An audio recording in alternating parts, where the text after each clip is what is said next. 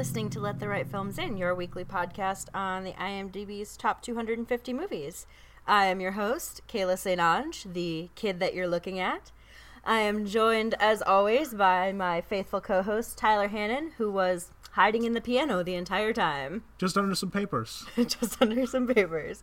We are joined again by return guest, all-around amazing human, and maybe possible owner of the podcast at this point, Kyle Minton, who is, the Paris that we will always have. Romantic. Yes. So I'm having a lot of feelings myself. Today we're going to be talking about the movie Casablanca, which is, one of the greatest movies of all time, and we figured 15 episodes in, we're probably ready to cover that. But before that, we're going to talk about some stuff that we've seen recently. Kyle, would you like to start that out? Tyler's giving me, a look that I just know that I'm going to regret this entire segment already. Oh, so every Chris Evans corner that's ever happened? While we're on the subject. Nope. I really feel like Kayla should go first, and then Tyler and I will get our sins out after. You know what? Actually, that's probably not a bad idea, because as the owner, I don't know Sorry, go ahead. No, that's my recommendation as the owner. You go. Okay, I was just going to say, I don't know if you guys heard about this little movie that came out over the weekend. I think it's called Stair Wars. Sister Wars. So I didn't watch that because I'm the devil, apparently. Accurate. But what I did watch this week was an interesting array of things, to be honest. Ben and I watched the entire first season of Mr. Robot in 2.5 days. I'm clenching my fist emotionally. Wow, that show is a roller coaster. It is. And every second of it is really good. Although the side effect is now that Ben thinks that he's a hacker and can learn how to do all of that stuff. And we may or may not have engaged in some playful office trickery because he figured out how on the computer to turn... when you type in your password and it's asterisks, you can literally just go in and edit the HTML on the webpage so that it shows up as letters, which seems too easy. So if there's ever a remembered password, you could just look at what it is. Yes. Oh, we must tell the world about this. Hey, kids, when you log into your I feel school like computers. I am obligated to spread awareness of this now because that's ridiculous. But anyway, Mr. Robot is a really good show. Rami Malek is...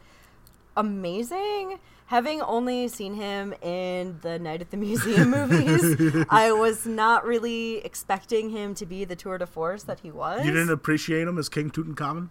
I mean, no, he was great. I like the Night at the Museum movies. I think they're super fun, but that's neither here nor there. I'm kind of interested in how this show portrays hacking.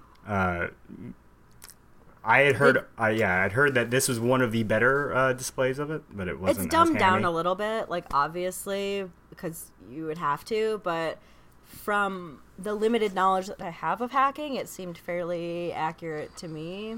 As accurate as you can have it on a TV show on primetime cable. Right. Another thing that I really like about that show is that there are actually a lot of female characters, and only one of them is not treated in a way that I like, which is a pretty good track record. That's a great for ratio. A TV show. Yeah. There's, I think, 1, 2, 3, 4 main female characters. Yeah. And all of them are very different kind of people. And yeah, that is really about as good as I can ask for from that kind of show. That's generally about troubled lone wolf dude doing his thing. Working through the world. Another thing, actually, now that I'm thinking about that I like about that show is the main character, Elliot, is very seriously mentally ill. And they do a good job of using that as part of his character without exploiting it. And that is really refreshing because normally when you have a mentally ill person on a show, it's look, they're crazy and can't function and ruin everything. It's a tough line to walk.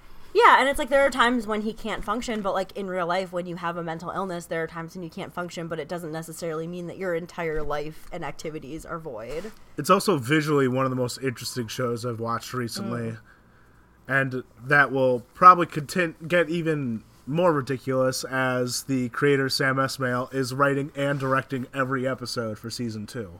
I'm really hoping that that's going to go well. and not go like True Detective. Oh. I have a little bit more faith in him, considering all of the best episodes of season 1 were the ones that he wrote and directed. And also, he's just not Nick Pizzolatto, so it helps when you're not Nick. That is a big factor in your stuff not sucking. So, yeah, it's not like he got rid of Cary Fukunaga. Like, he was like, you know what? I don't need that guy. He's got a pretty good handle on it. This is true. So yeah, the other thing that I watched. Well, okay, I watched 2 other things this week. I just want to touch briefly on one of them because I don't really have a lot to say about it. I watched the last Hunger Games movie in theaters, and wow, it was terrible. Like, wow. Okay, I have a And you question. liked part 1 I liked part 1 like a to lot. clarify. It's not like Yeah. you've been ragging on the whole series. Yeah, no, Kyle, what was your question? What are your feelings on the rest of the movie? I've never seen Hunger Games movie. I have no idea whether or not that would, like, you know, I've watched the Harry Potter movies. I generally get along with big blockbuster quadrilogies. Yeah, I mean, I generally liked the first 3 Hunger Games movies, and I kind of knew going in because I read the book series and thought that the ending of the books was horrible. So I was hoping that they were going to do like a Hollywood thing and give it a better ending than the one in the book. And they didn't. They stuck with the ending in the book. And yeah, also I feel like it's definitely Jennifer Lawrence's like weakest performance as Katniss, because for most of the movie it's just them running around shooting like fake battle propaganda videos and not actually doing much of anything. What do they call them? Propos? Propos, Wow, yeah. oh. So it's just, it's why? fairly boring, and then it's just over. Like, I don't know. Does it still have the... I watched part of the first one and actually got motion sick watching it from the shaky cam, which that never happens to me. It's one of the few movies where I've just had to put down because I couldn't get through it. Is this still... No, they've definitely slicked up the production a lot as the series has that's moved good. on. Partially because there aren't as many kids killing kids that they have to hide behind shaky cam, so Yeah, that too. that helps. Yeah. Yeah, so I guess I was just hoping for better, and it was fairly lackluster. But the thing that I watched that I do want to spend a minute talking about, I watched the Brian De Palma movie, The Untouchables, which stars all of the broody white men, including 1980s Kevin Costner, Sean Connery. Oh God, who's the other guy that was in it? I don't know, some other dude that's, you know, does that. Broody white guy. Yeah. So it's a crime drama. Go figure. Actually, you know, this might be on the IMDb Top 250 now that I'm thinking about it. I think it is. So it's about Al Capone and Elliot Ness battling it out over Prohibition or whatever. And it's like an okay movie. Robert De Niro. Yes, thank you. But Kevin Costner, it baffles me that he has been a leading man for so long, because all of his line deliveries are so wooden. He'd be like, "Damn you, Al Capone, for doing this. Ah!" Oh, wait. I think I've seen part of The Untouchables. Is it... Yeah. Is it have like a really bad version of Chicago? Like it looks really CGI? Yeah, and Yeah. also the score is so ridiculously dated. It literally feels like they chopped up 3 different movie scores and just threw it on top of this movie, because you have part of it where it's orchestral, normal period piece music, and then there's like the lone saxophone solo as he like wanders through the city, and then there's inexplicably drum machines and synthesizers during the chase scenes. And I feel like it would have been a much better movie if it had had just a classical orchestral score, because it makes it feel really dated, and not even the right kind of dated, because it's set in the 1920s, but you have these very 80s musical motifs going on, and yeah. But all that aside, Armani did all of the costuming for the movie, and 1980s Kevin Costner in a 3-piece Armani suit is truly a gift. So we did at least get that. And I will allow you to keep that. I am just too familiar with modern day Kevin Costner to... Oh no, he was still like wasn't a great actor, but he looked really good. That's all that Do you know counts. yeah. Do you know who would look really good in a 3-piece suit? That's not even fair. Like, you can't do that. That's not just- even... You're not trying. No, Well, you're not. no, You've there's- got to put in more effort than that. You're wearing a Captain America shirt. That's all the effort I need. No, it's not. Weren't you wearing that the last time we recorded too? I was. That was 2 weeks ago. I have washed it since. Anyway, or 7s, etc., whatever. I'm not going to go in on it because we have to now have this entire half-hour discussion about Star Wars. No. I actually have something I want to talk about before Tyler and I pollute this podcast with that. Excellent. Please, yes, Kyle, tell us. I'm not caught up on Let the Right Film's in. Has anyone talked about Master of None on here yet? I assume I've talked about it a little bit, but I don't think I've talked about it since I finished it. So, Kayla, have you watched that yet? It's kind of... I haven't seen it yet, so if we could keep this discussion slightly spoiler-free, that would be cool. Oh, no. It was mainly... This was just going to be a vehicle of me to, like, plead you to watch it, because this is just one of the most interesting things I've seen this year. It, like, simultaneously charmed me. It almost put me into tears. It made me laugh. It was just... Aziz Ansari is just one of the most surprising performers of 2015. Because I really liked his comedy. I liked him okay in Parks and Rec, which is not a show that I'm consistently fond of. I know that you are. I apologize. It doesn't always make me laugh, though. I don't always find it comedic. Like, I could find it charming and nice, but not always funny. And I think this stays funny, relevant, and has very thoughtful commentary on a lot of issues that I know you, Kale, care about, and especially that I care about. And it never stopped surprising me all the way through. It was one of the few TV shows that I've watched this year, and I went through all of Black Mirror and loved that, and finally got around to seeing that. And this was honestly just one of the best things that I'd seen this year. And I implore anyone who's looking at it and goes like, Aziz Ansari, he's kind of silly. Like, no, you should really give this your attention, because even it's a little silly at first. The first episode has like a little boy like rubbing his penis on like waffle boxes, and there's goofy shit like that, but it also addresses really serious concerns in society and does it in a way that I think only Aziz Ansari can, and like in my eyes, like really put him on a level that I just didn't expect, both as a performer and a writer. So I implore anyone who hasn't explored that to hit that up as soon as possible. And plus, like, the episodes are only like 20 minutes long. It's wonderful. But yeah, that's super awesome, and I've super wanted to see it. It's obviously all over Tumblr right now. Yeah. It's everybody's favorite thing right now. It's a tremendous show. I'm really excited to watch it. It's just that other things have been taking priority, so I also still haven't watched Jessica Jones, so you just sit down to do that more too. so than Jessica Jones, because I tore through Jessica Jones too, because it is very serialized and very good, but Master of None is half the length, lighter, and it's just so easy to just tear through that in no time. It's also so hard to be painfully sincere about social justice issues while still retaining wonderful entertainment value for everybody. I think anyone you could watch that show and not have a lick of idea of like race consciousness or feminism and still watch that show and be very entertained by it. And I think that's like not many people can walk that line as well as he can, or as well as he did. And he had several co-writers, and I'm not just focusing on him. I'm just not really aware of the names of the other actors on the show, but there's so much fantastic talent involved with that. So yeah. That's awesome. I have the cast pulled up. Noelle Wells as Rachel is really good. And she's super good on Saturday Night Live. I love her. She's really funny. Who is it?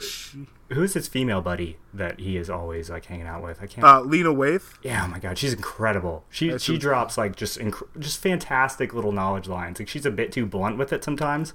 It's not always done with the amount of care that you might want, but it is always on point. It's every scene that she's in, she almost steals it for me. Yeah.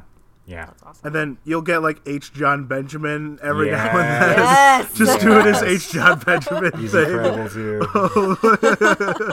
No, it's such a smart and funny show that it never feels like it's necessarily preaching to you, and it never sacrifices the comedy or the intelligence for the other thing. It's able to maintain all of those things throughout. Great balance.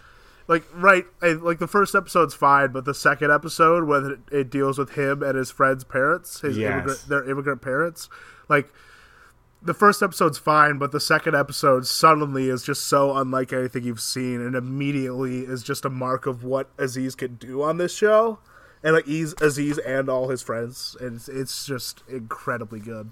Right. And so now, I think Kayla can walk away or set a timer.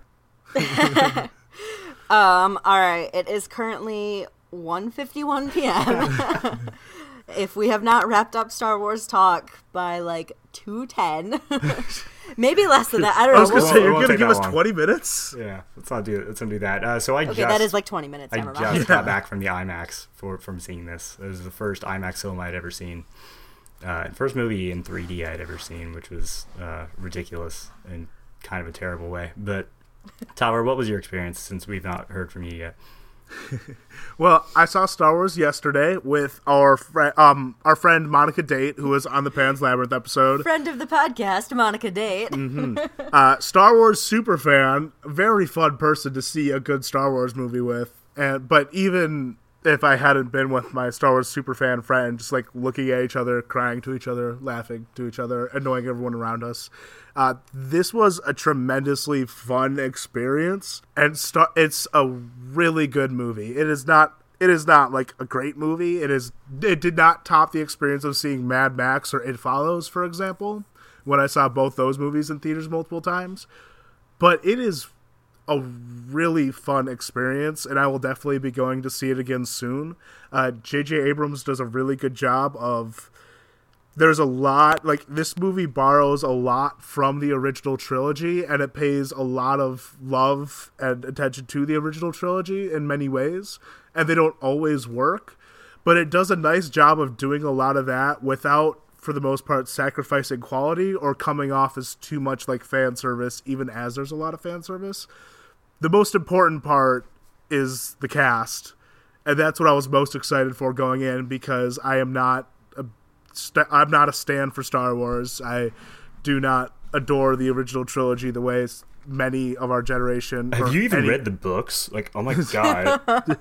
Look, the expanded universe. I was most excited for the cast, and the cast was so good. Daisy Ridley is incredible, and she was the one who I knew the least about. Oscar Isaac and John Boyega are both excellent. Adam Driver is really good as this complicated, petulant villain, and I felt very satisfied with how well the cast did, because fuck all the racist and sexist douchebags who doubted this casting before, more than doubted it, who decried this casting when it was announced, because they are so good. They are all so very, very good. So yeah, go cry about it, white nerds. Yeah. I do have one question. How many lens flares are there in the movie? Really not that many. No, actually, it's so pretty it's not lens going to be flare like Star free. Trek where we die if we try to play that drinking game. It will not. No. If you want to do how many times I tear up and feel a lot of things, then we'll die. But Kyle, how about you? Star Wars. Yeah, it's the first Star Wars that has comedy in it, like genuine comedy, It's not so comedy funny. that was written by like a wooden man, and it was clearly not human. Like the past Star Wars movies have not felt like human projects at all. There is nothing natural about them, about their acting. Like, I love Star Wars. Look, I read some of the books in high school. Okay, look, I was that person. I dated a guy who, like, his entire life was Star Wars, so that may contribute to some of my sourness on the subject. And so you know that sickness, and you know it's really bad. And I come from that. He's a survivor. Yeah, exactly. He's a survivor. He's not gonna give up. Sorry. You are not sorry. It's wonderful to step back from having that history with it and feeling so happy with this. Like, all of me was just radiating with joy, not because I was personally, not because it was speaking only to me, but because it speaks to a whole new generation in a very different way. Like, it is amazing that the two leads in this film are not just white dudes. Like, it's fantastic, because this franchise has only spoke to that audience for so long, and now they, like, an entirely new generation of kids, like, granted what you think of corporate branding, a Star Wars will exist regardless. It is better that it exists in a way that welcomes new people, and it's actually funny. It doesn't take itself too seriously, especially in an age where we have just far too many movies that are blockbuster hits that are just so severe and are unwilling to provide any levity for their audiences. Like, it was just fantastic to me that I was genuinely laughing at this. And the trailer for Batman came on before this movie, and all I could think was, I can't take this anymore. Oh, see, we did get that. We got much more fun trailers. Yeah, I got, like, the most dour. I got the Civil War. Like, it was just guys looking grim, fighting each other. And so having, like, John Boyega, like, have his boyish charm in a way that has never been in any of the other Star Wars movies ever. He is genuinely entertaining and funny. It made me laugh out loud in a way, like, and I didn't have to be 10 years old to have that happen. You know, it was fantastic. Right. I wonder how much of that has to do with kind of like the Disney branding, because the Marvel titles, like all of the Marvel movies, they have that severity, but they also have a lot of humor in them. Mm-hmm. And so now that Disney owns all of those things, right. I wonder how much of that has to do with them as a parent company, or if it's like a conscious decision of the writers to not go the Zack Snyder route. Yeah, I think... You know, John Boyega, the selection of John Boyega and Daisy Ridley definitely feel like a very conscious effort of like, what did the last movies do? We need to do the opposite of that. We need to do people that actually can provide talent, that we know they have a history of performing in things that we can verify, and they will give performances that people will care about, which both of them did. Daisy Ridley is incredible. That character that she plays does incredible things.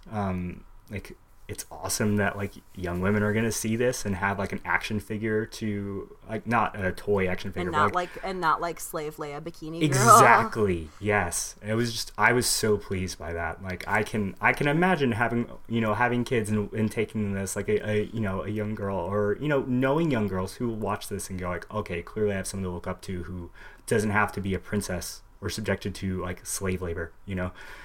That's fantastic.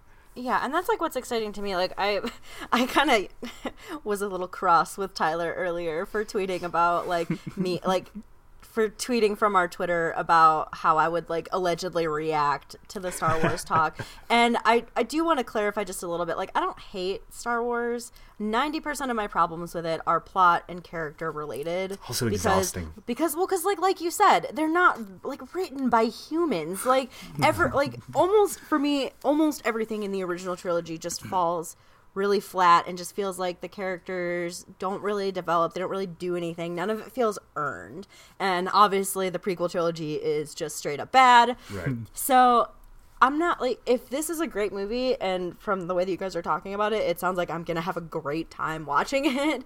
Like, I'm not opposed to Star Wars in any way, and I just wanted to clarify that, because Tyler made me sound like a huge asshole on our Twitter. Like, I'm just going to come in here and be like, oh my god, you guys like Star Wars? No. Which is not how I feel.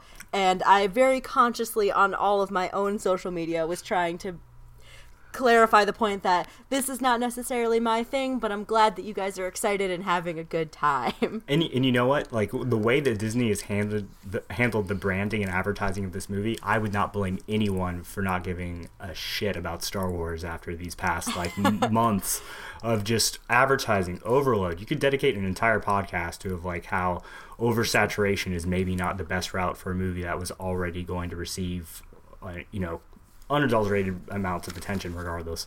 Yeah, I was talking to Ben about it, and I was like, I almost feel a little bit like the Jewish kid at Christmas right now, because this has almost no impact on me. Like, and yet you're living in a Star Wars world now. Yeah, Tyler actually redecorated our entire apartment in the day and a half that I was gone. I'm just kidding. That's not true. That would be really impressive, actually. I got some construction paper. My cats are wearing like Darth Vader helmets. Oh, wow, yeah. I'm gonna put a BB-8 cap on both of them. You could dress up Phoebe as Luke Skywalker. She only has 3 legs.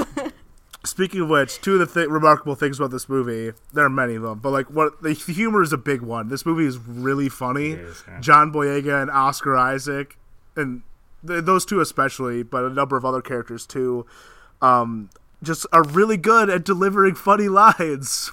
Also, which we knew about those two coming in, and I'm glad they used that. Also, it really highlights how bad the other actors kind of are. Like Harrison Ford, I'm not saying Harrison Ford is a bad actor, but him and Carrie Fisher are both like kind of rotten. Like they're both doesn't Harrison Ford classically really not give a shit about Star Wars? Okay. Yeah. I want to defend Harrison Ford a little bit here. Harrison Ford has not tried this hard in a movie in a long time. That's not saying much though. And it's not saying much, but also his character is like not giving a shit. I think he does a fine enough job in this movie. I think he does a good enough job that he delivers some funny lines, and he, without saying too much, he like serves the purpose that he serves in the movie, I think he fills it admirably enough. I wasn't terribly distracted by how much better like Oscar Isaac and John Boyega were. But Daisy Ridley, Carrie Fisher is almost indefensible in how much she just does not want to be there. She just looks as though she could just be on vacation right now. You would never know the difference. It's like, yeah, we asked Carrie Fisher to show up on set and like nod a couple times. I think it's really interesting too if you think about that. Just like the way that standards for good movies have changed in the past 40, 50 years. It's been a while. Like we'll kind of get into that with Casablanca and when we do older movies on the podcast as well. I think that there's just a higher standard now.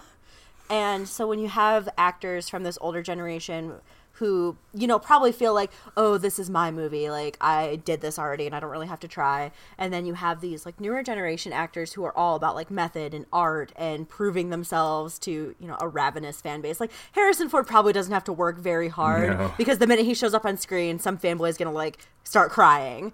Whereas like Daisy Ridley has to not only be the greatest actress in the movie, she has to overcome all of these preconceived notions about how terrible she and her character will be. Right. And even now, when she does a really good job, she is too good in that, like, people, like, went on the whole rant this morning because Max Landis is one of the people leading the charge, calling her a Mary Sue, saying she's too good at everything. Oh, I'm sorry. Do we want to talk about Luke Skywalker and whatnot in the first trilogy? It's, okay. What's going on? What? What's going on? So Max Landis, who's like the screenwriter of a number of nerd movies, he says that Rey is the worst Star Wars lead because she's a Mary Sue and is too good at everything. Oh, I'm sorry. So the writer of Victor Frankenstein, American Ultra, Chronicle. Oh, wow.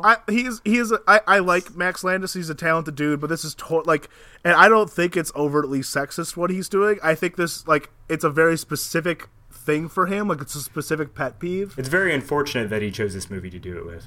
Yeah, and the high expectations and the probably being a contrarian anyways. Like, I feel like he thinks he's making like a stand for quality or whatever, but I think it's misguided, and also it's going to enable a lot of people who are just sexist and who are just going to be like, yo, I'm not a sexist, but like this female character is not actually a strong female character. Yeah, like she's like too strong, so she's not actually strong. That sucks. Okay. And I'm like, we can have this conversation and we can criticize things we love.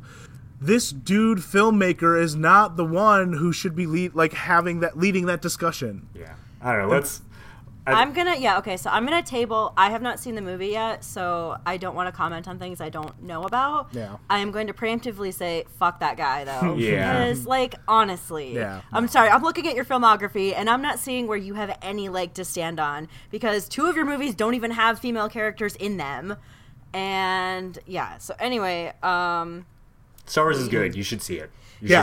Star Wars is good. I will Daisy Ridley is incredible. Yeah, I want to try and see it before next week's podcast so that I can talk about that a little bit more, because that is honestly already really annoying to me that there's already some dude trying to do that. Well, with how much people love the new Star Wars, there will inevitably be backlash, as there was with Mad Max and Furiosa. Yeah. Was there backlash with that? I hadn't heard that at all. Yeah, there was. Of course there is, but yeah, there were think pieces on how, is Furiosa really that strong of a female character, or is she too strong and she's not vulnerable enough? The only opinion that I heard about, the only criticism of Mad Max that I was willing to hear, I cannot remember the individual on Twitter I follow. I'll maybe send it to you after to put in the show notes. But he criticized Mad Max for not being necessarily a piece of feminism. His feminism is not about inhabiting the destructive qualities of masculinity. Like, that's not necessarily, which is an argument that, like, okay, like, I see where you're coming from. Like, you know, death and destruction and murder, just because you put it in the hands of a woman, does not necessarily make that a feminist text.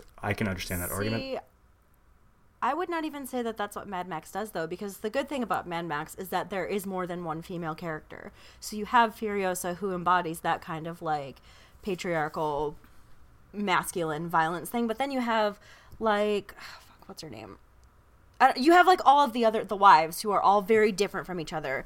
And that's what people miss a lot of the time when it comes to that. When you only have one female character or one non-white character, it's like the onus of that character to carry all of the representation for everybody. I think the tweet was aimed at the movie as a whole, as like a film of, a film about violence, film containing so much violence in a system that already produces so many movies that contain, unwarranted amounts of violence. Not necessarily at any one character, but I absolutely see your point. Yeah.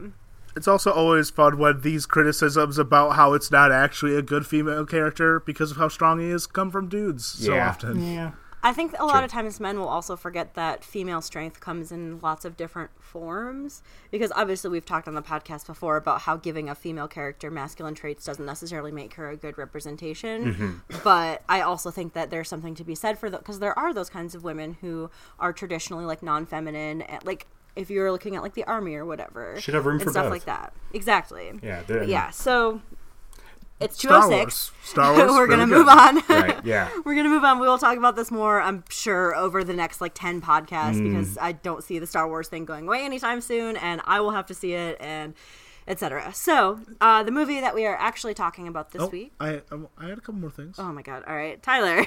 I just wanted to mention briefly, I did watch a bunch of other things. I'm only going to drop two quickly. I finally saw the 5th Mission Impossible movie. It is really good. Rebecca Ferguson is incredible in it as the counterpoint to Tom Cruise's Ethan Hunt. And that movie does not totally come together at the end, but has some of the most impressive set pieces outside of a Mad Max movie this year. And I just watched Inside Out as well, which was an emotional roller coaster. It is another just incredible movie from Pixar with incredible voice work and casting. And I mean, Amy Poehler as Joy, as the literal emotion Joy. There is not much better casting that you can get than that. I don't know. Emotional roller coaster is about the best pun you've ever made about a movie on here yet, especially for Inside Out. So, or maybe the worst. I don't know. It depends on how you look at it. Shame on you. I'm proud of my shame. Okay. Really? No, it's okay. The movie that we are talking about this week is Casablanca. Casablanca, city of hope and despair, located in French Morocco in North Africa. The meeting place of adventurers, fugitives, criminals, refugees, lured into this danger-swept oasis by the hope of escape to the Americas. But they're all trapped, for there is no escape. Against this fascinating background is woven the story of an imperishable love and the enthralling saga of 6 desperate people, each in Casablanca, to keep an appointment with destiny. I was willing to shoot Captain Reno, and I'm willing to shoot you. All right, Major, you asked for it.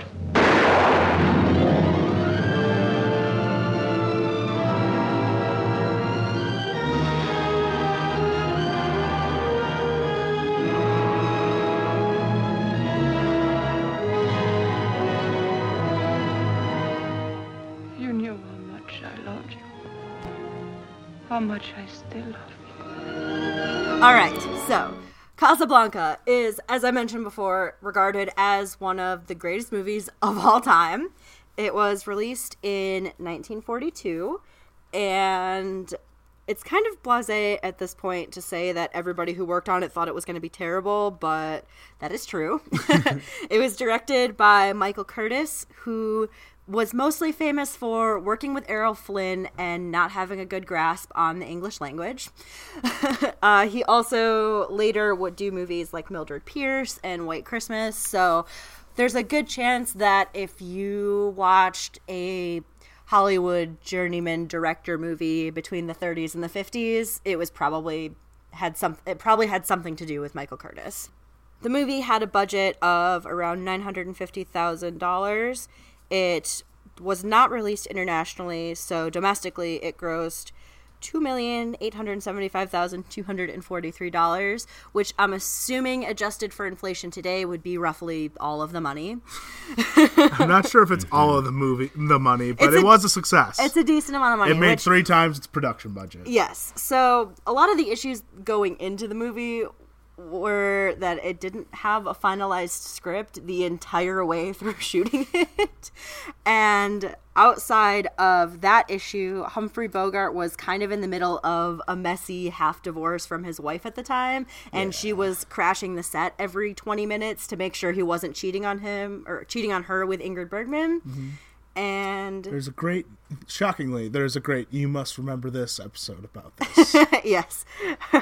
Which we will include in the show notes. Yes, this is the podcast again where we just become You Must Remember This. Shills for You Must Remember This. Yes, I love you, Karina Longworth. Anyway, so I've seen this movie a lot because I have a vested interest in old Hollywood, and I guess you could classify this sort of as film noir.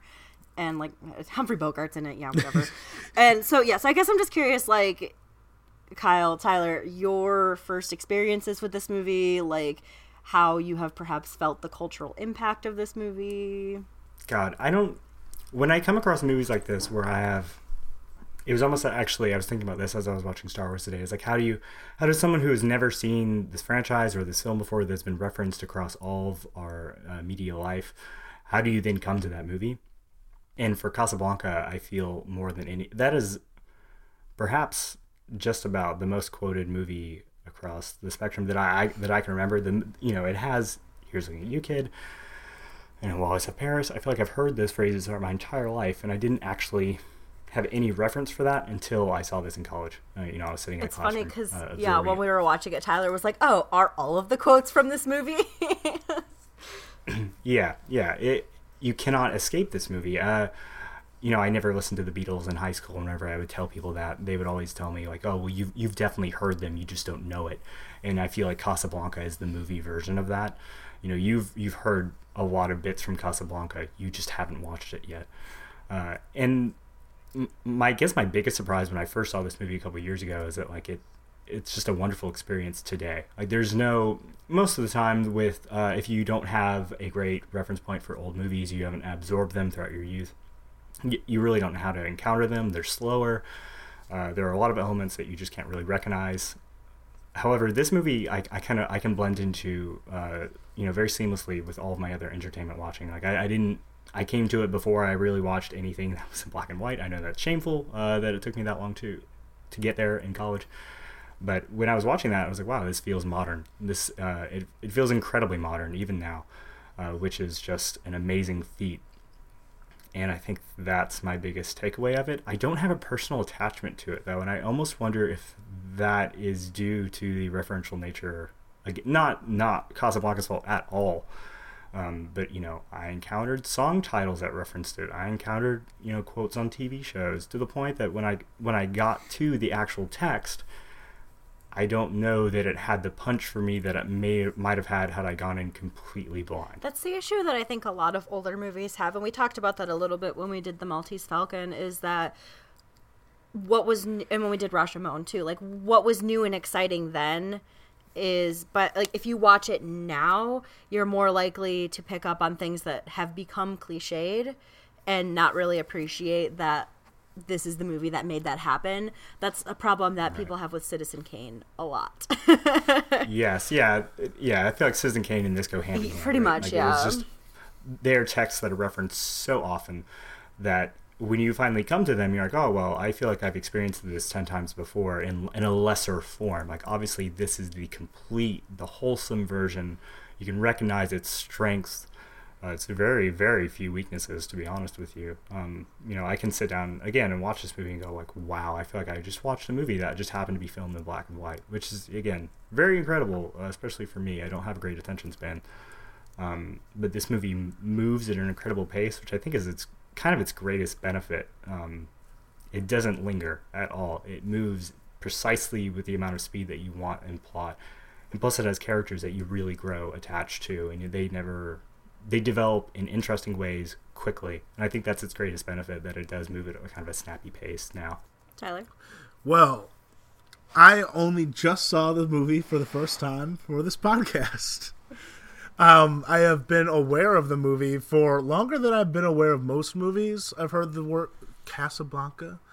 The fun part was when I was younger, before I learned any foreign languages, when I heard Casablanca, I thought it took place at a castle. Mm-hmm. At a certain point, I learned that it was a love story about, like, it was like this very I don't know, like, emotionally fraught, whatever, love story between these two people.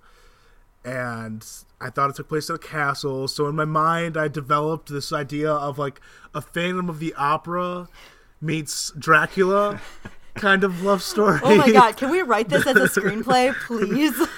So Bogart kind of looks like a Dracula.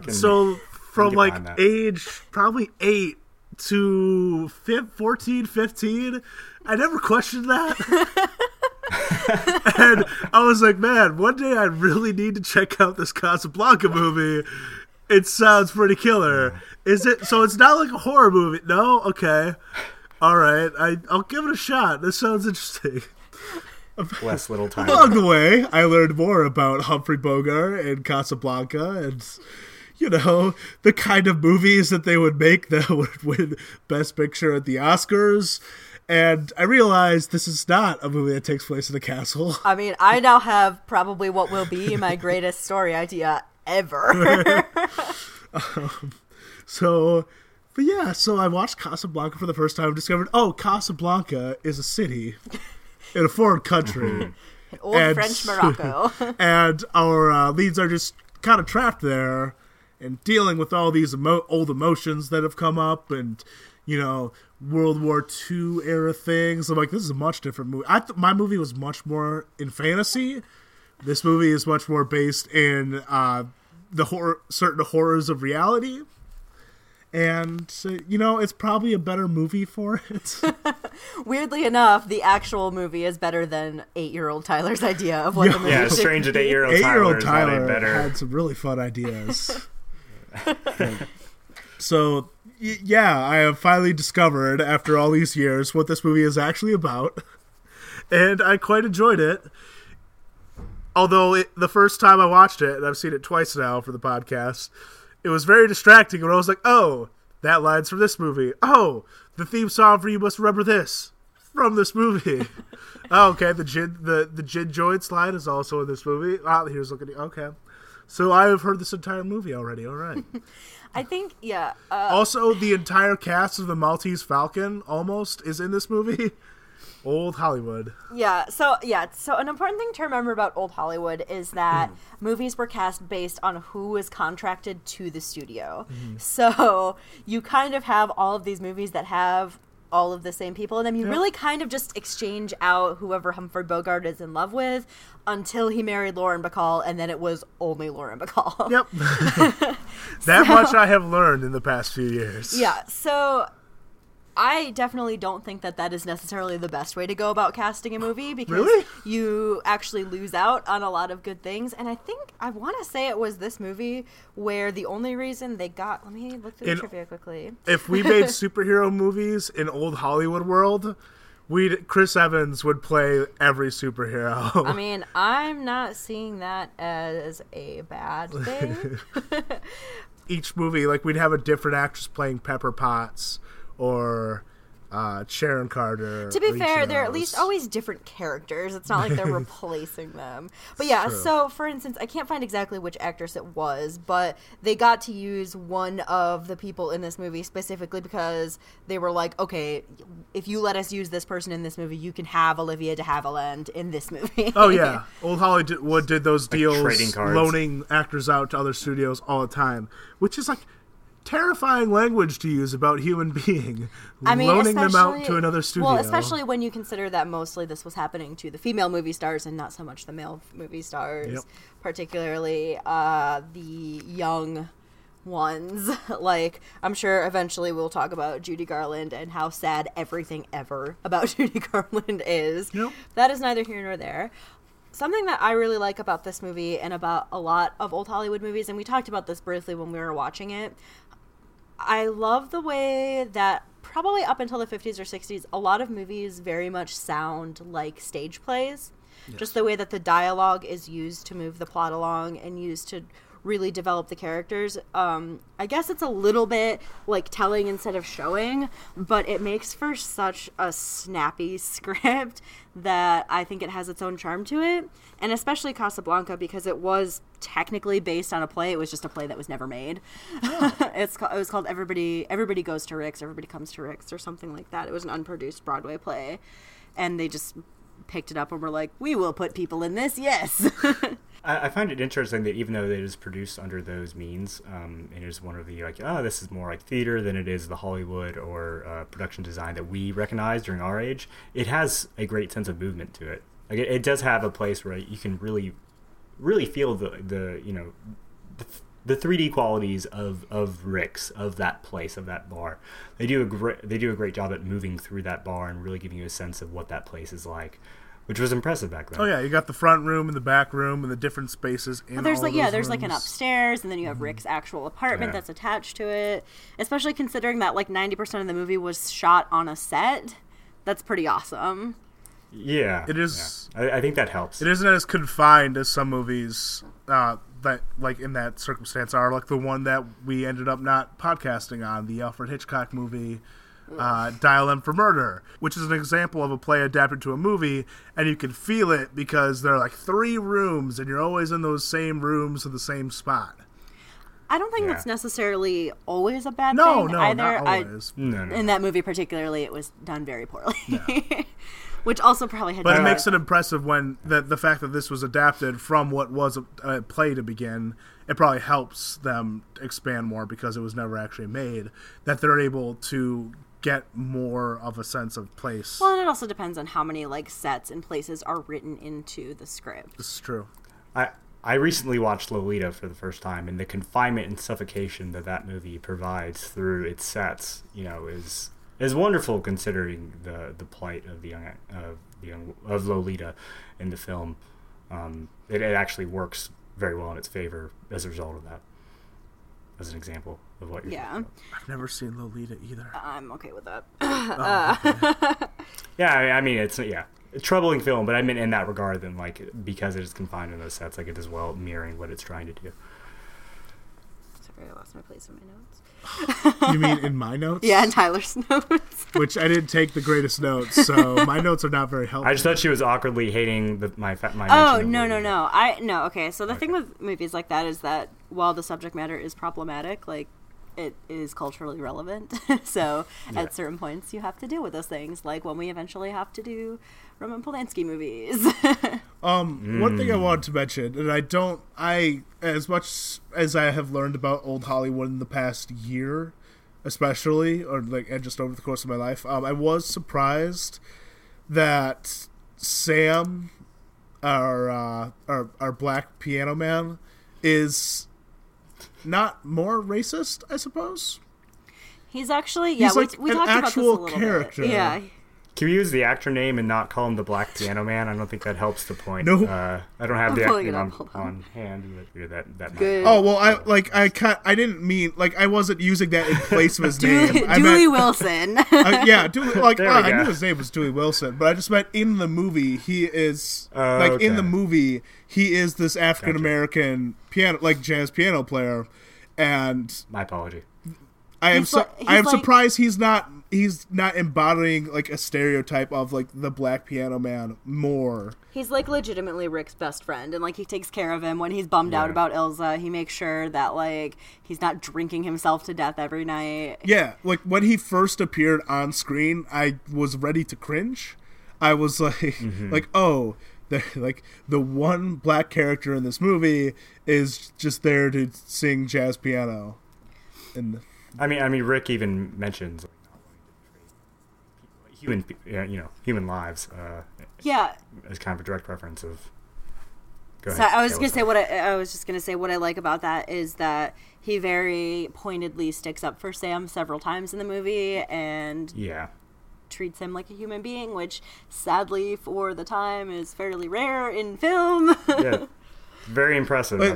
Part of where that, why I'm saying that is hearing about the treatment of a lot of the black actors at the time was pretty bad. Even the biggest African American stars or just non-white stars were if they were lighter, they'd be classed in white roles, or they'd only play the token ethnic character, or they'd be swapped out for different ethnicities all the time. So I was not expecting this character to be treated as well as he was in this movie. That's old Hollywood, new Hollywood. That's timeless, that attitude, I think. Well, that's like what we were talking about, kind of a similarly almost contemporary movie, Gone with the Wind. The actress, the main black actress in that movie was actually banned from the premieres in the South, and Clark Gable was like, fuck you guys, like, not going to any of these if you're not going to let her go. And that was only 14 years before this movie. Yeah, so it's also nice, like, I love old Hollywood, and there are so many of these movies that I like, but a lot of that has to come with a caveat of the way that minorities and women and etc. are treated in them. So it's nice to find out that not everybody was a giant piece of shit.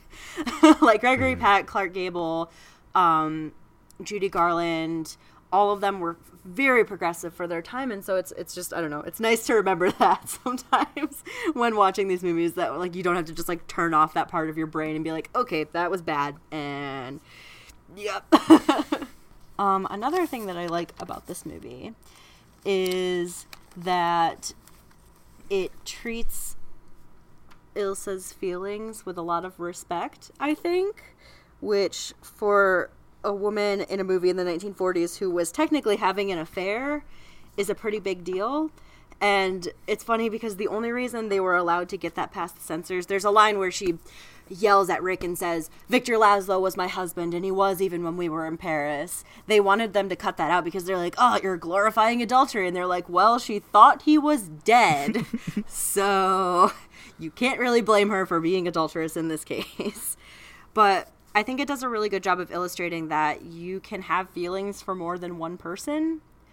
And for a movie in the 1940s where, like, you know, women are generally housewives or, like, femme fatales who will eventually die, that's pretty awesome.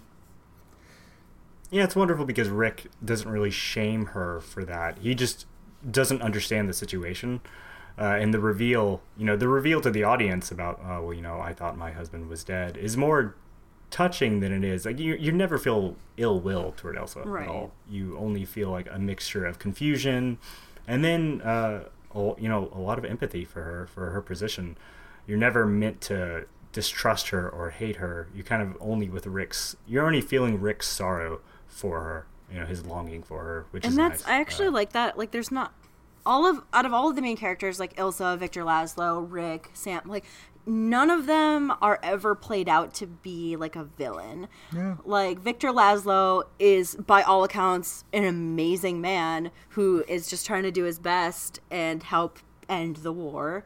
And Rick is just a dude who happens to be stuck in Casablanca, who eventually does the right thing and helps them leave. And Ilsa's just a woman who, like, thought her husband was dead, fell in love with someone else, and then did, at the time, the right thing, which was go back to the man she was married to. And I just like that all of them are given this very three-dimensional gray area. Like, they're not bad, they're not necessarily always good, but we don't have to shame any of them at any time for those proclivities. It has a lot of positive thinking that I think wouldn't survive today's Hollywood. Rick would not, in today's Hollywood, like walk away, with the police officers. He'd like punch Victor Laszlo in the face and like jump on the plane. Yeah. Yeah. He'd have like an arm missing by the end to go, you know, in the next 3 sequels, I'm going to get you, Victor Laszlo. You know, it would. Or at the very least, at some point, they would have fist fought. I think that's a good thing, is that they very clearly respect each other. Like, Victor Laszlo, obviously there are scenes in the movie where you can see him kind of come to the realization that, oh, this must be the guy. But he at no point, he's not jealous. He's not jealous, and he doesn't vocalize ill will towards Rick. He in fact like knows that Rick is the only person that can help them. And Rick, to his credit, doesn't like use that to his advantage really. He just does the right thing. Once again, Humphrey Bogart is playing a guy who's got that tough exterior, but deep down, he's got a soft heart. I mean, that's pretty much, yeah. That's what Humphrey Bogart is in movies. Reluctantly helping people down on their luck because he just can't help but do the right thing. Oh my God. And you know, it's also funny, Kyle, that you mentioned that you don't think that this movie would survive in today's Hollywood, because in the 80s, as a joke, they sent out the spec script for Casablanca to various studios, and all of them turned it down as like too trite, not enough sex, not enough violence, like blah blah blah. Yeah. And then they were like, just kidding, it was Casablanca. And they were like, oh shit, just kidding, it's the best movie ever. Are we going to talk about the Madonna thing at some point? Sure. Was that near the trivia No, we could part? talk about it. I don't know. My favorite thing of researching this film was finding that fact out that Madonna wanted to remake this in war-torn Iraq in 2008. Wasn't it like her? What? She wanted her and Ashton Kutcher to star in it or something like that. Was it Ashton Kutcher? That's even better. It was Ashton Kutcher. It was so good. I mean, it's terrible, but it's so good to know that almost exists. Well, I would have never wanted that to exist. But the fact that it almost did is great. That's hilarious. No, it did not almost happen. I do want to point out that every studio she tried to give it to, they were like, you don't touch Casablanca. Are you kidding me? I'm going to say that that's such a dangerous thought that just having Madonna announce that fact is dangerous. Yes, now. okay, so she wanted her to play Ilsa, and she wanted Ashton Kutcher to play Rick Blaine. She pitched the idea to every studio, but was unanimously rejected by every studio, and Beautiful. they all were like, Beautiful. "Are you fucking kidding me?" God.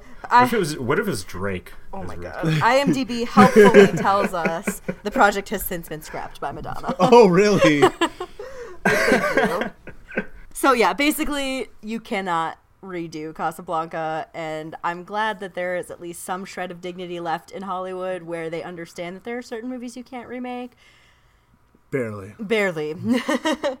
But yeah, so I mentioned earlier that the director basically couldn't speak English, and it's funny because Ingrid Bergman was also still learning English on set. So the "Here's looking at you, kid" line was something that Humphrey Bogart accidentally improvised and then apparently just kept saying because when they would play poker between takes, they would say it to each other, and somehow this helped her learn English. The trivia is a little hazy on how that all worked out, but apparently it was part of her learning English, and they just decided to stick it in the movie.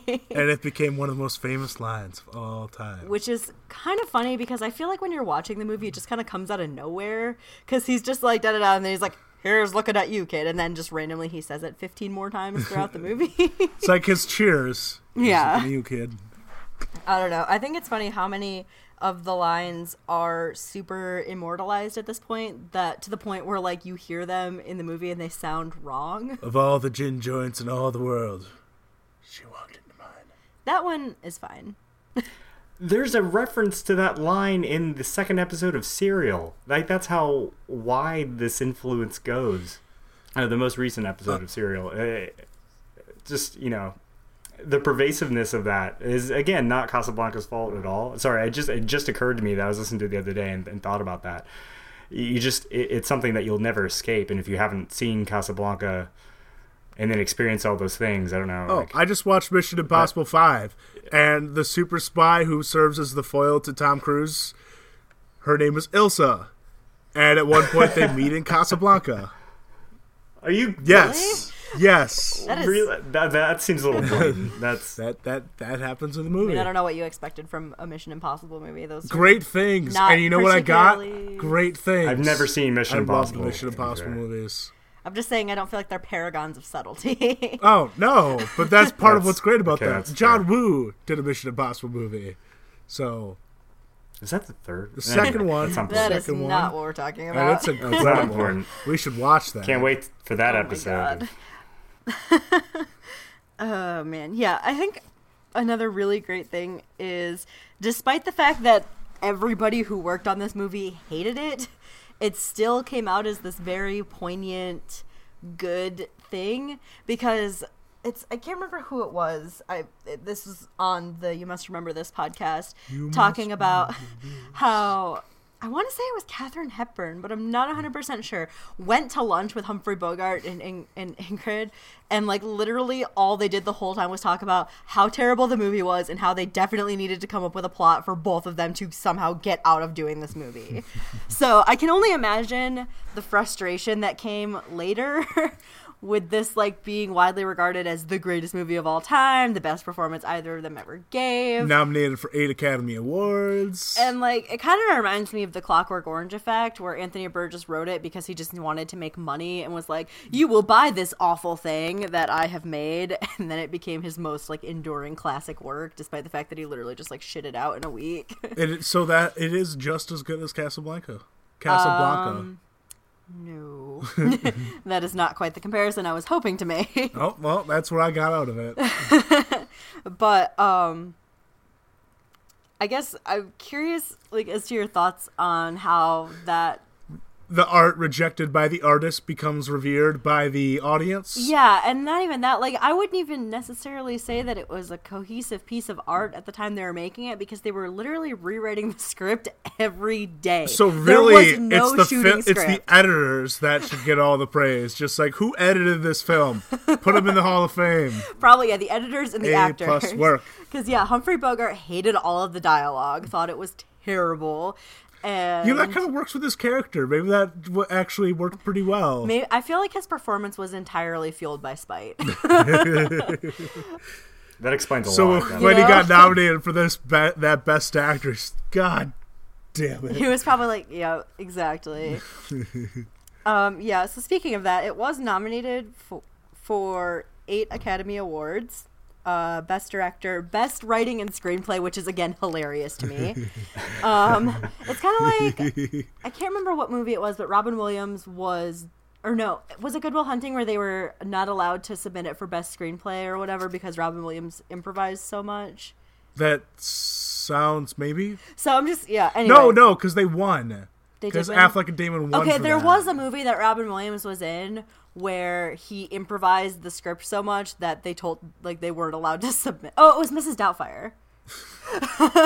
What a loss that couldn't get. Yeah, wow. Anyway, so won Outstanding Motion Picture, which was I think at the time like Best Picture, basically. Yeah. They were nominated for Best Actor, Best Supporting Actor, Cinematography, Film Editing, and Music, but they lost all of those, which I think is interesting because a lot of my issue with old Hollywood movies is that they're not very visually interesting. And I was just talking about how this is visually interesting. Exactly. So I think, and that kind of goes back again to like the fact that most of them are being produced off of stage plays. So like when we look at movies today, we look at camera work, we look at editing, we look at color. And I think it's really cool that a movie like Casablanca has a lot of very positive camera work qualities in a time when that wasn't really a focus. Well, and also I think I wonder if that parallels it also. We haven't seen Carol yet, but it's one of the movies that's being rumored for best cinematography versus like The Revenant or Hateful Eight. Like I wonder if that might be a comparison. Again, we haven't seen Carol, so I can't say for sure. But a movie that isn't necessarily super showy being appreciated for skillful cinematography nonetheless. I think there's a lot to be said about restrained, soft focus, like really focusing on the characters. Because, yeah, you can do a lot of amazing scenery things with cameras. And I'm not saying that those are not great shots. But sometimes there's something to be said about just being reserved and gentle as opposed to being like, here is my Oscar bait scenery shot. Or even like what I was talking about Network last time, like really appreciating the framing of the conversations. Like sometimes just the way that you put, like how you frame people in the shot can be really striking. Mm-hmm. You know? Or how you move. The camera does not move without intent in this film. Like there's a purpose to every shot. And I think that utilitarian way can also be very beautiful in a way that, we get so many unnecessary shots now. That's kind of all what Hollywood does. Of like, we get a cut here, we get a shaky cut here. And Casablanca is this really wonderful depiction of like very purposeful lighting. I can think of one in particular with Rick being very somber at the bar when he's drinking. And I think there's maybe one light illuminating him and then one in the back. And I can't remember if it's in deep focus or not, but it is just wonderfully composed to make you feel lonely, dark, and despair, just as he's feeling. And I feel like all the shots in this film, echo that kind of, again, like utilitarian purpose of like, we want you to feel exactly what's going on. The bar scenes are very well lit. There's noise coming from everywhere. You can feel the vibrancy of the scene. there's a purpose to everything, and I think that and helps. I think that's again what lends so much to this movie ending up being so iconic. Like the scene where Ilsa is, you know, trying to threaten him into giving her the papers, which ends up being like kind of their last romance scene. Oh yeah, that reveal. Just, yeah, the oh gun. my gosh, yeah. And I just feel like it's really cool that she holds her own in that scene, because when you think about it, she was the most inexperienced actress on the set. She was working kind of in like with this ridiculous, crazy director and no script and like literally one of the greatest stars of Hollywood. And just, I don't know, that whole scene is really awesome. And again, I feel it's, like you said, very purposefully framed.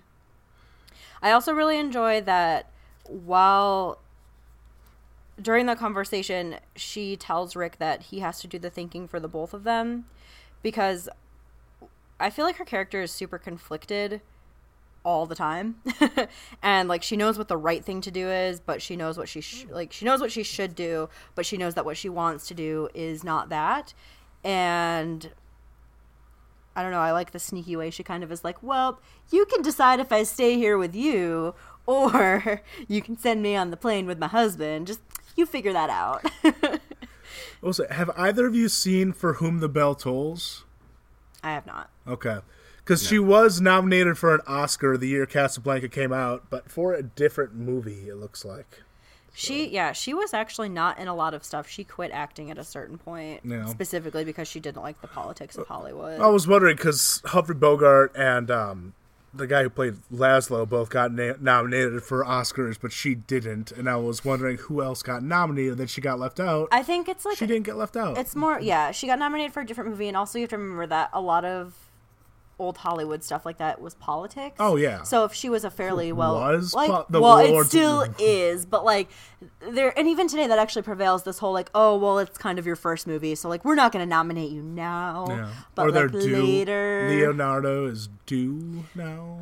Yeah, like how Denzel Washington didn't win the Academy Award for Training Day and then won it the next year for like whatever toss-away movie he was in, because they were like, shit, we realized we messed up by not giving you this last year, so here's your consolation Academy Award. Another interesting thing is that this movie is set during World War II and was also made in the middle of World War II. And we very timely, because it came out while World War II was still going on. So all that, like, not even just fresh in their minds, they were still in the middle of it with all this stuff happening, which I wonder if that also played a part in the movie hitting the way it did. Oh, certainly. It was like, I'm pretty sure that they rushed to get this made specifically for like patriotic pride reasons. They did. A specific raid or attack or something had happened that is specifically noted for why they rushed it. Mm-hmm. Something in Africa, I think. I'm not sure. I'm not 100% sure. And that's like another thing that's kind of hard to keep in perspective when watching it, because, for instance, when we watched it, there's the scene where Victor Laszlo conducts the French national anthem over the Germans singing their... Peter Laszlo. No, Victor Laszlo. Yeah, it's Victor. Apologies. Anyway, so he starts having the crowd sing the French national anthem over the German national anthem, and like you were kind of joking around and I was like, are we having a sing-off right now? And I was like, dude, no, all the extras in this scene were like Holocaust survivors. So this is actually, everybody's crying. Yeah, all of that crying is real, because they're remembering the actual horrors that they have experienced through this war at the hands of the Germans. And even, like, kind of standing up to them on film was a big deal. And this is also one of the last eras where we can have a villain in a movie and it be very clear-cut and have the ambiguity exist more between the characters and, you know, their love story. Because the Germans we can hate with abandon, right? You know, we don't have to worry about the complexity regarding that. Everyone hates the Nazis. I mean, you could argue that the new Star Wars film has Nazi corollaries in it who are just as evil and unredeemable. Oh, yeah. I mean, again, they're always the enemy that you can hate and feel complete free of guilt. That's true. Okay, actually, I made that comment in jest, but even now, when we need a villain that is... It's the safest. You make them look like you make them look obviously like Nazi Germany if you want us to know that they're truly evil and unredeemable. I mean, yeah, that's why every conservative politician in this country, just whenever they're angry at something, are, you're like a Nazi.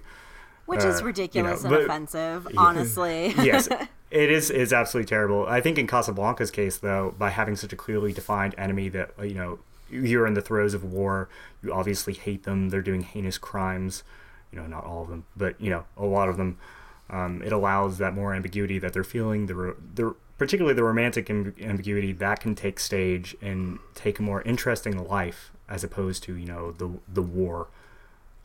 Which takes up a back seat to Rick's complicated feelings regarding Elsa and her marriage. Which is so nice because there are so many complicated anti-hero wartime movies. Yeah. So it's nice to.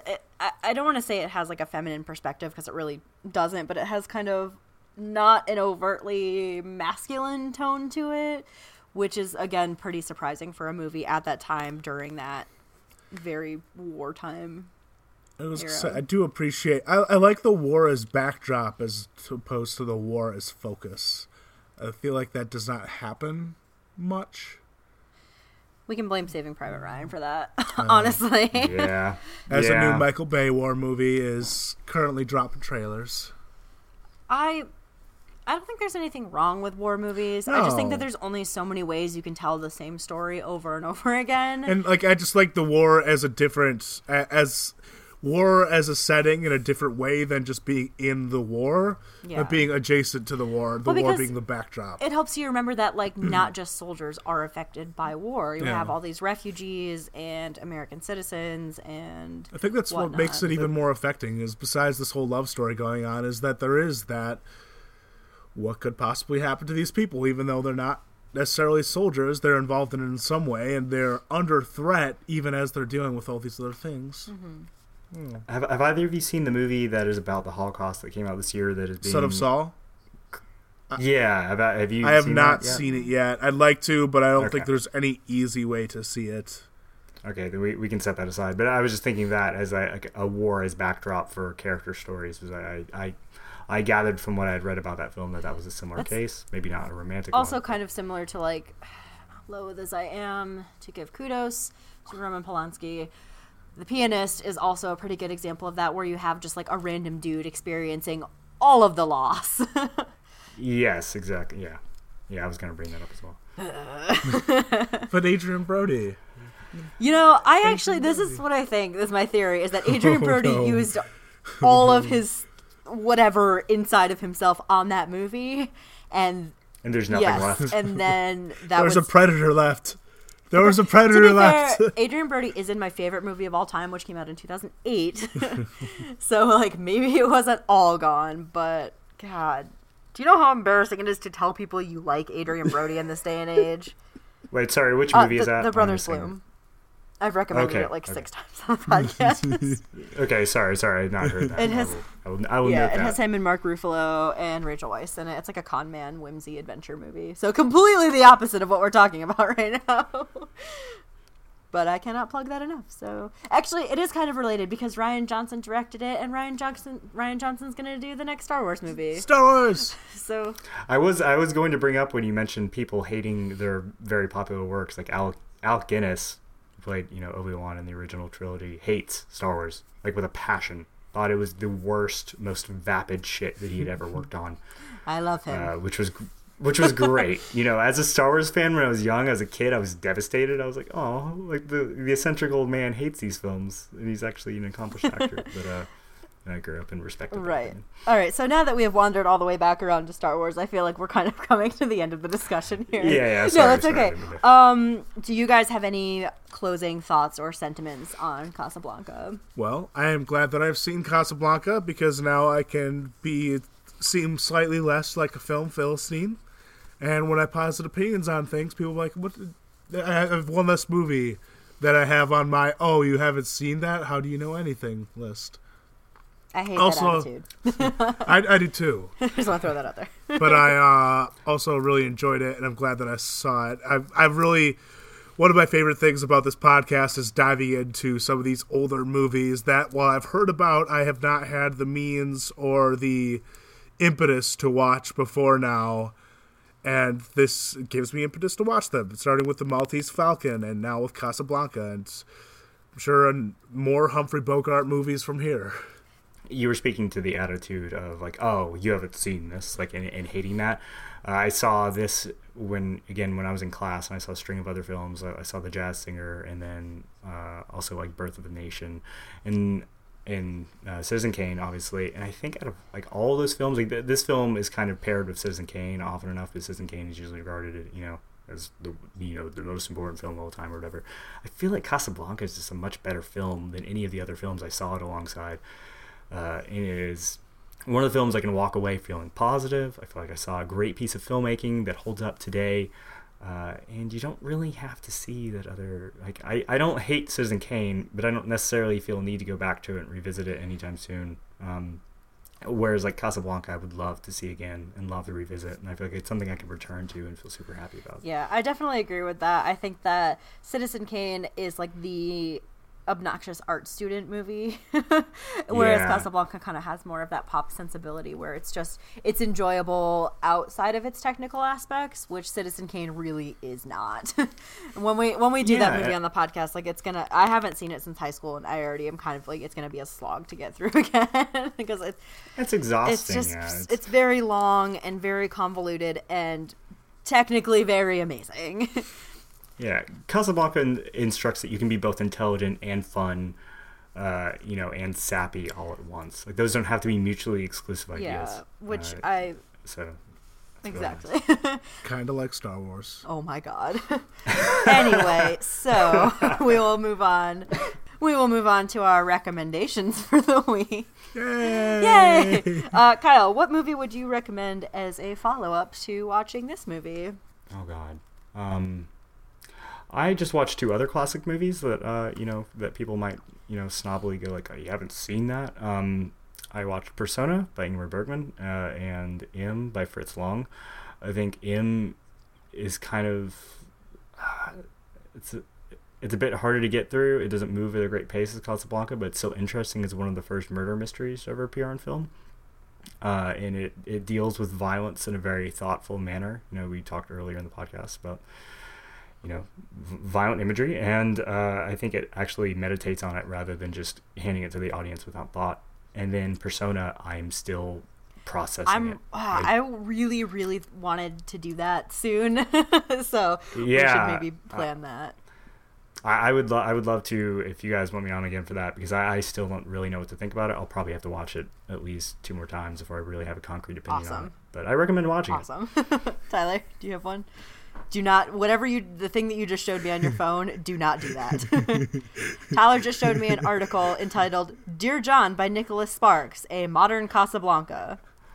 We're immediately going to find whoever wrote that and kill them. No, Nicholas Sparks said that. It was a quote from Nicholas Sparks. Well, I already wanted to kill Nicholas Sparks probably like 8 years ago, so now I'm just ready. So many things wrong with that sentence. Yes, there are many things wrong with that sentence. I'm going to go ahead and recommend a later Humphrey Bogart movie called Sabrina, which stars him and Audrey Hepburn, and it is another really great example of Humphrey Bogart kind of being the cantankerous dude who falls for like the cutesy whimsical woman, and it is a really good movie. I'm shocked. And everybody should watch it. Yes. So my recommendation is 100% cheating, but it is fitting enough, and it is a plug for one of our older episodes. We actually already mentioned it on this podcast. We did an episode on Pan's Labyrinth with our friend Monica Date, Star Wars superfan. And honestly, Pan's Labyrinth is the movie that most comes to mind in terms of a modern movie taking place in wartime, without specifically being about war. That movie also, as our young protagonist is on her fantastical journey, she and the characters around her are beset by some of the negative effects of war. They are between the rations and the stepfather is the literal evil man. The evil stepfather who actually is a military officer. It's a little more direct there, but she's on this fantastical adventure as all those around her are being affected negatively by the war. And I think that is good parallel, in addition to being an advertisement to go back and listen for to an our episode own podcast. of our podcast. You should totally watch Pan's Labyrinth. I will say, if you're going to go back and listen to that episode, probably just skip the recently watched section because it's like 40 minutes long. But it's really good. How dare you? Tyler, that was when we had to instill the only talk about two things rule. But yeah, so moving on. My fun trivia of the week. I mentioned earlier that Michael Curtiz was really bad at speaking English because he was Hungarian. And on the set of this movie, he asked one of the prop men for a poodle to appear in a scene.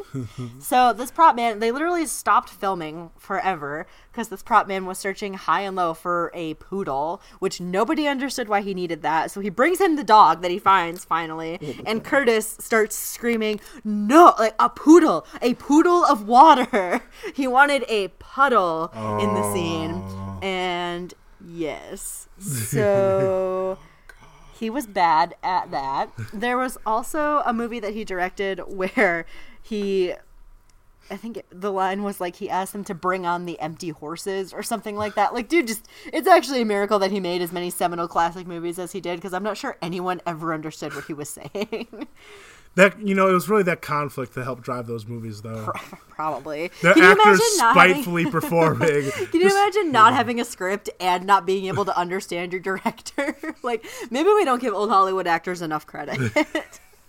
But yeah, Tyler, what is our stat of the week? My stat of the week is about our lead cranky man, Humphrey Bogart. He is in 4 movies on the 250. We have already knocked out 2 of them with The Maltese Falcon and Casablanca, which only leave The Treasure of the Sierra Madre and The Big Sleep.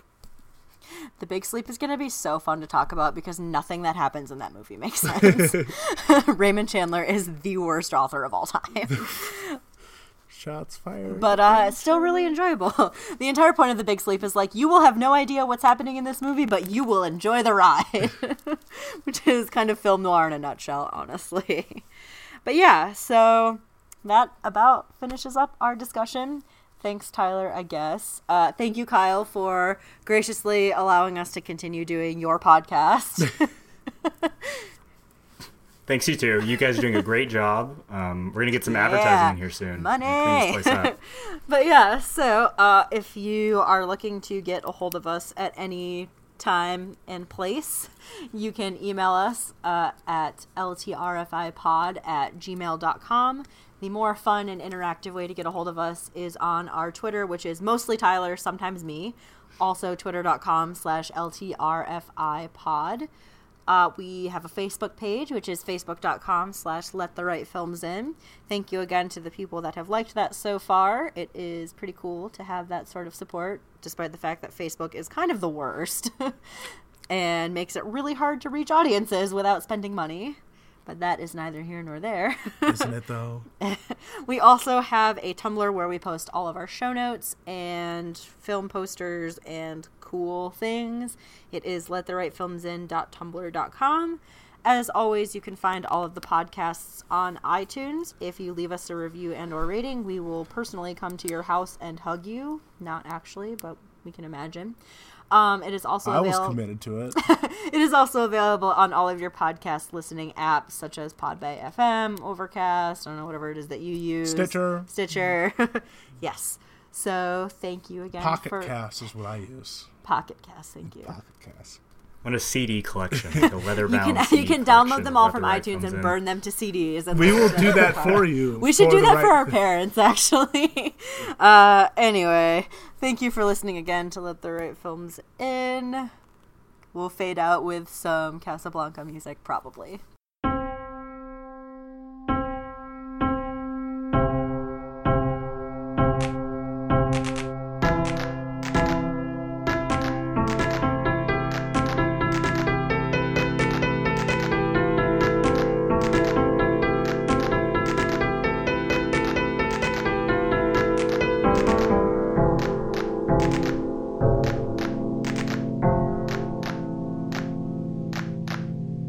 So the movie This is all going well. Yes. I think we've done a great job so far. Let's pause for a second because our blanket fort is falling down on us. Your cat is so dumb. She's not dumb. It wasn't her, it was him. He's not dumb either. Yes, he is. All right, hold on. Tyler's fixing the blanket. Hey, dummy. Cat, He's just trying to do his best. What about an article called 8 Movies We Should Remake with The Rock? Tyler, recommendations. Tyler, yes, please stop doing this to me. I'm going to throw you off this podcast as the end. I think Kyle technically still owns the podcast. I don't think we ever got it back from him. You guys are on my watch. Come on, let's go. What if I started like a couple notes of Casablanca? Okay, good. Yeah, that's pretty much it. A couple notes of Casablanca, and You then something. must remember. You must remember this. Da, da, da, da, da, da.